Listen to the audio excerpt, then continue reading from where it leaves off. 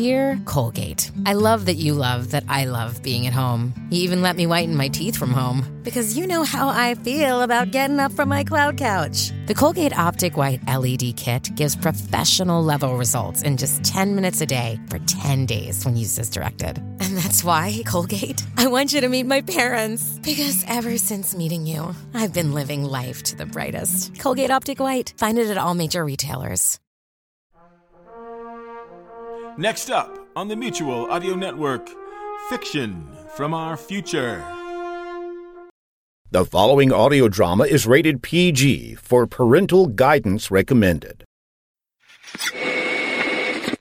All Better Audio. We're not just good, we're all better.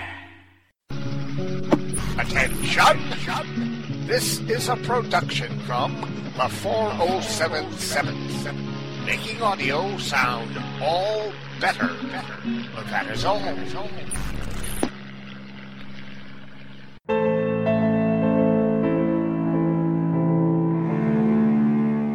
From the personal journals of Erasmus Faustus Jr., Doc Faustus and the Frankenstein Factory. Tonight's episode, Last Stand in Cedar City.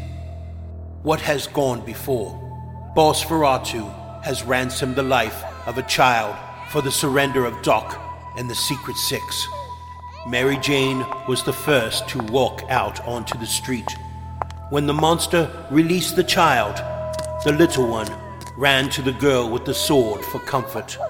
Behind her was Doc Thursday, JJ, Matt, Mr. Mike, and Baxter. Kill them all. The growling of the things increased, and now it came from all sides. The group was ringed by at least 10 of the giant beasts. Then, to celebrate, we'll toss the lot into the vats. Before the first of the monstrosities could take a step, Mary Jane had taken a piece of leather from behind her back and strapped the child in it. Doc Thursday shot the last of his arrows over the heads of the oncoming creatures, but this one was strung with the amazing unbreakable wire that had been used to swing the gargoyles earlier. JJ threaded the wire through the harness, and with the quickness of thought, the child was lifted into the air. All eyes followed the little girl as she flew to the top of the factory and into the arms of Doc Faustus. Clinging to his massive legs were the other children, every one safe and sound. Faustus handed the little girl to Igloo Magoo. With fatherly concern, the little man took the girl and the other children and disappeared. Didn't I have him killed? Well, he's on our side now, and he will protect those children with his very life. Most men, believe it or not, would rather be good guys. Doc tied off the wire on an outcropping of granite, and then swung down to join his compatriots.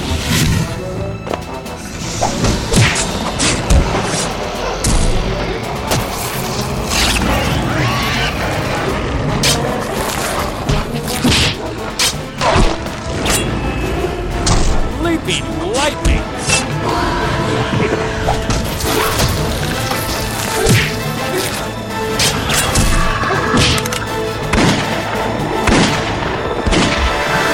Take that from Dangerous Dan Magoo!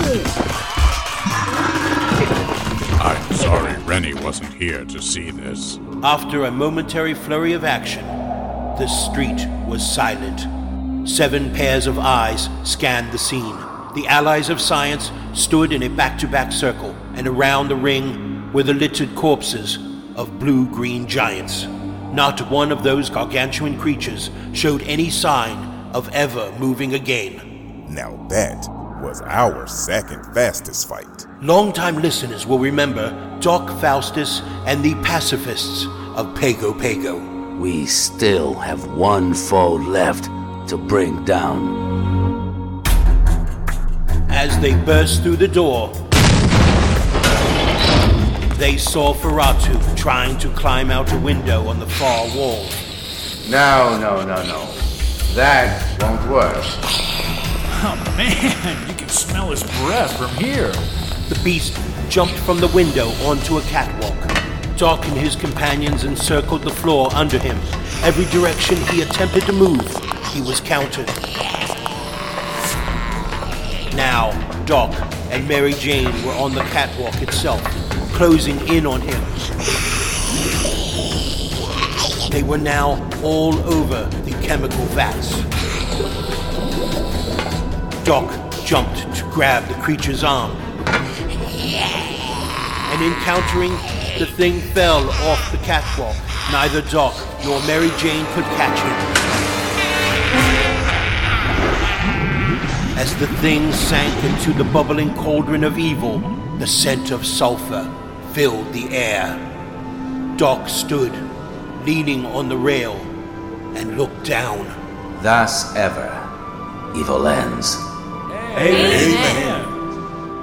Doc and his friends in this moment of triumph had no idea that in just days they would encounter a hideous evil that would only be named in the shadows as Dumped, the thing that walked like a man.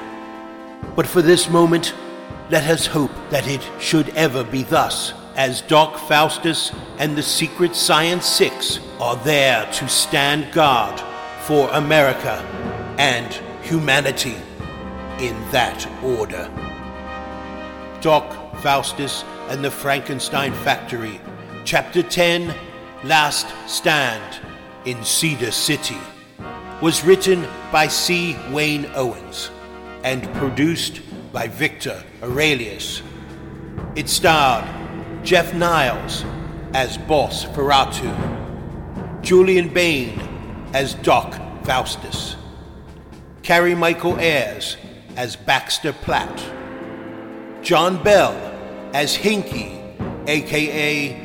Dangerous Dan Magoo, Matt Weller as Mike McAvoy, Gary Scales as MTB, Melody Gaines as Mary Jane Rhubarb, Pete Lutz as Dr. Thursday, Wayne Hayward as James Jesse, and Victor Aurelius as the narrator. Music by Kevin MacLeod. Copyright C. Wayne Owens, the 4077th, and All Better Audio, 2017.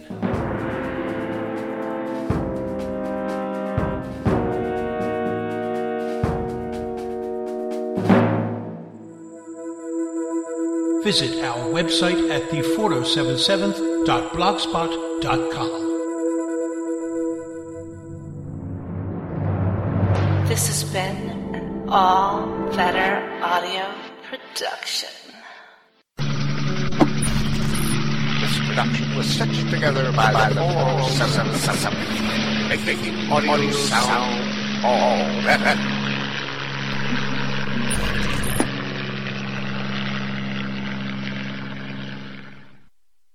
Hello, I'm John Bell of Bells in the Bat Free.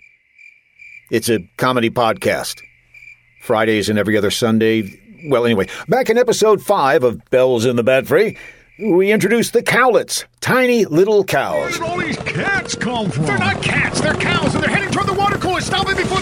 Now you can display your love of these tiny cows with genuine cowlet t-shirts. You know what's really fun to do with these shirts? Get a whole bunch of people to buy them. Then you all gather together and run down the street. People will see these cowlets coming toward them and think it's a stampede. You think that would really work, Brad? Shh, I'm pushing for bulk sales here. You can also get cowlet mugs, clocks, and other items. Just go to thebatfree.com and click on Shop. This is a limited time offer. No, it's not. You just do not understand advertising, do you? Get your merchandise today with the official cowlet design created by Jeff Music. Buying lots of them would bring music to my ears. Oh, stop.